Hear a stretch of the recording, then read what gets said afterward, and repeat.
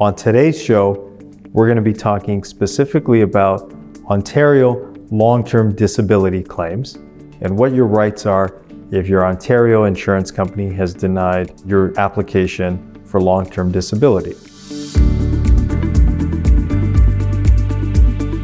I'm Andrew Iacobelli. I'm a personal injury lawyer with Iacobelli Law Firm.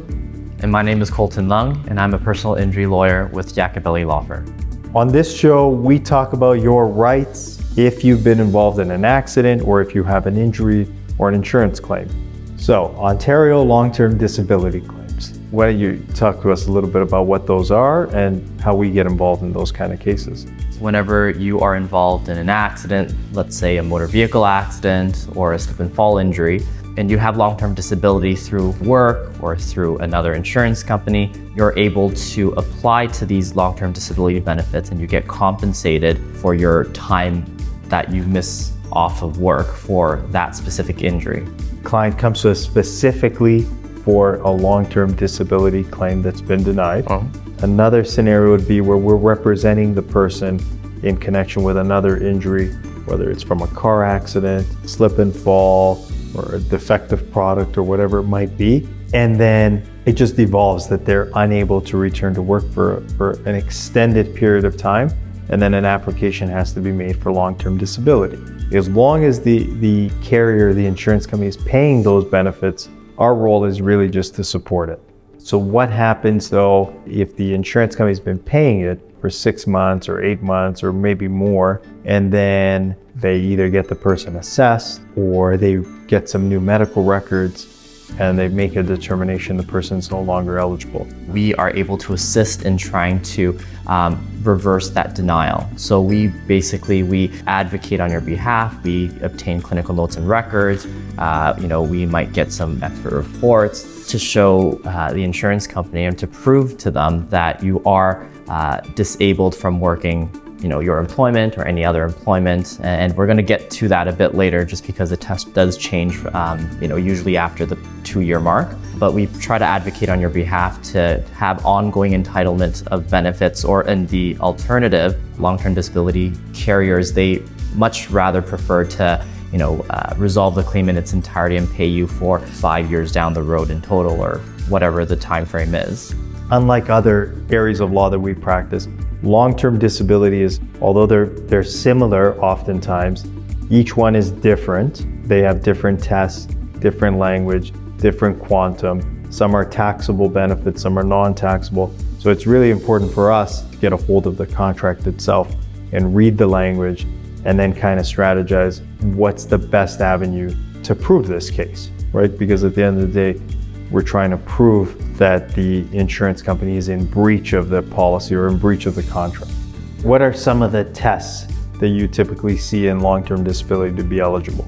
Within, let's say, the first 2 years or 104 weeks, the test is you are considered to be disabled if you are completely unable to return back to your own form of employment. So, for example, let's say your employment at the time of the accident or at the time of your disability or injury is a nurse, right? So the test is you can't go back to working as a nurse within the first 2 years. The test changes to not being able to go back to any form of employment of which you are suitable by way of training, employment, education, etc. Generally, the test is less restrictive in the first 2 years, and after the 2 years, it becomes more restrictive, harder to meet that test. I think I would also say there's things that people could do that would terminate your benefits sooner, right? So it will oftentimes, these policies are written till age 65 or retirement, whichever is sooner. So sometimes people might make the mistake of retiring. Maybe they're near retirement, they're fighting with their disability carrier, not paying. And then they say, well, maybe I can get a pension. Maybe I'll quit this job or something else. Or severance package or something. Right, but those steps could actually undermine your claim, could actually eliminate your claim for future benefits.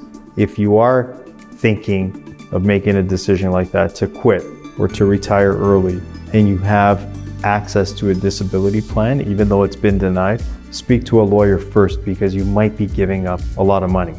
And then I think it's also important to stress that all of these contracts are different. So while we're talking about what we generally see or oftentimes see, it's really important that we look at the contract and see what the specific terms of that policy are. In most cases, do you have to file a lawsuit to get them to restore the benefits? Yes, 99% of the time, we do have to issue the statement of claim, or in other words, file a lawsuit before the insurance company gets in touch with us, and then we try to explain to them the situation, provide them with documentation, medical documentation. If they're of the opinion that you're still not disabled, then we proceed to litigation and go through the normal recourses and normal steps of pushing it forward in the litigation realm. Now, what happens if the long-term disability claim is connected to another injury? So here's the example. Client comes in, they were in a serious car accident. In the beginning, they're off work, they're on short-term disability, they use up all of their sick time. And then as time goes on, unfortunately, they are unable to return to work, and so they also commence a claim for long-term disability. We have this claim going on to recover money because they were injured in a car accident, but now you also have concurrently another claim going on for long-term disability. Most of the times, the insurance company or the lawyer for the motor vehicle accident claim would also want to know what's happening with the long-term disability claim, just because they do go hand in hand. Let's say long-term disability indicates that you are still unable to return back to work and you're deemed disabled. It actually helps because it actually shows this individual is unable to return back to work because of the motor vehicle accident itself. The acceptance of long-term disability or the success of that claim can lend itself to more success in the other claim.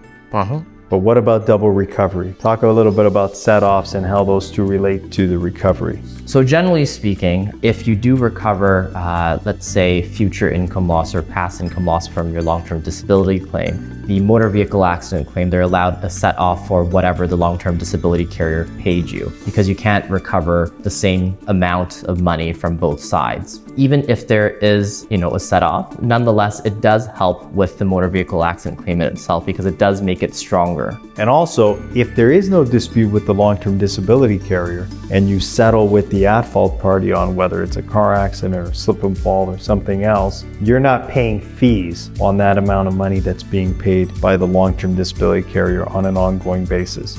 So for instance, as your lawyers, we would charge you fees for the work we do in settling, let's say, the car accident case, but if the long-term disability has accepted you as disabled and is continuing to make those interim payments to you, we're not charging you anything on that. So the client gets that money without paying a lawyer. The only time we would collect a fee on that is if it got into litigation, if we had to resolve the case or file a lawsuit or something of that nature.